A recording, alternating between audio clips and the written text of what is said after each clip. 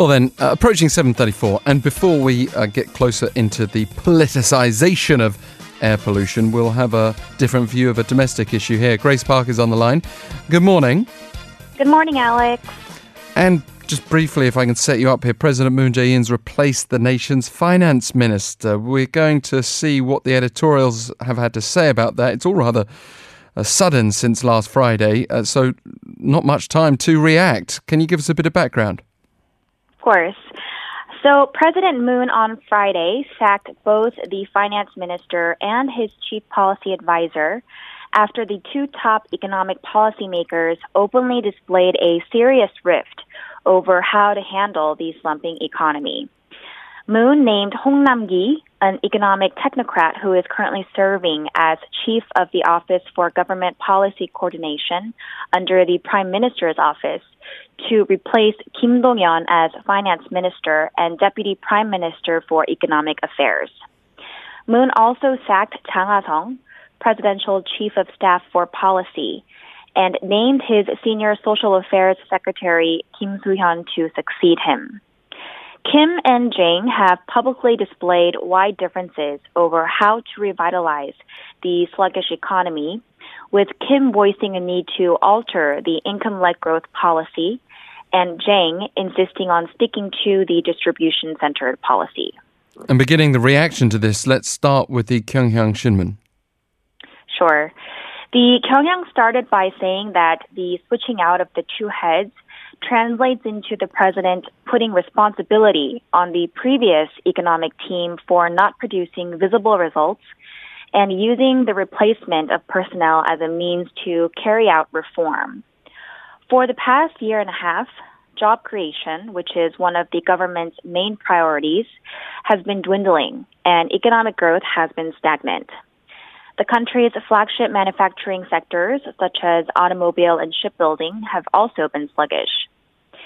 It has also been difficult to find traces of innovative growth, which will be crucial for the future of the country's economy.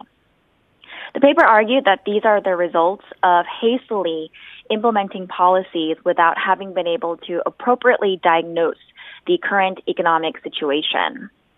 Against this backdrop, the new economic team must first and foremost achieve stability for the livelihood of citizens.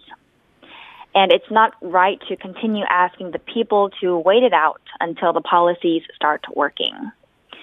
The Gyeongyang closed by saying the new economic team has a heavy weight on their shoulders to ensure that the people do not suffer from any side effects caused by the various changes taking place in the nation's economy and society.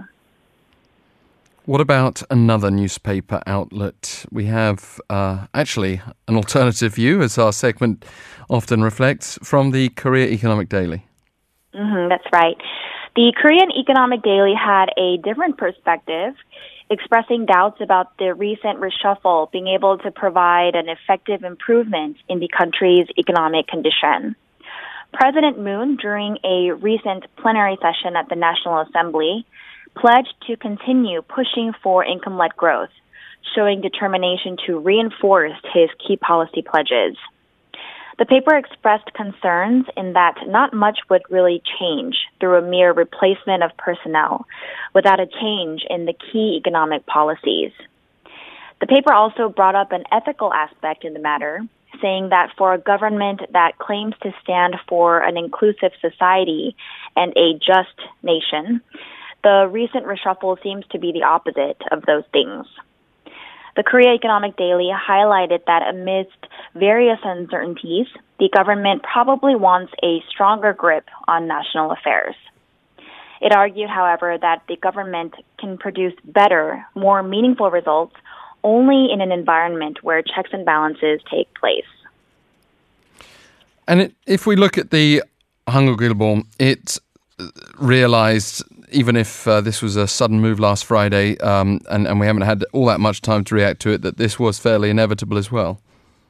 Right. The Hanguk-ilbo mentioned that the president's move is apparently aimed at invigorating the economy, which has continued to slow down. It added that the replacement of Kim and Jang was inevitable, not only because of their policy failures, but also because of their rift over how to revive the slumping economy. For a little over a year, the two have clashed frequently over details about how to generate jobs as well as boost economic growth. And the public now has high expectations that the new economic team will do better than the current one to speed up economic recovery. And the Hangul-Ilbo said that as President Moon has reaffirmed his three key policy pledges on income-led growth, innovative growth, and a fair economy, the new economic team must now establish better strategies to understand and communicate with the market. Thank you very much. Good to have you with us today, Grace, as always. Thank you, Alex.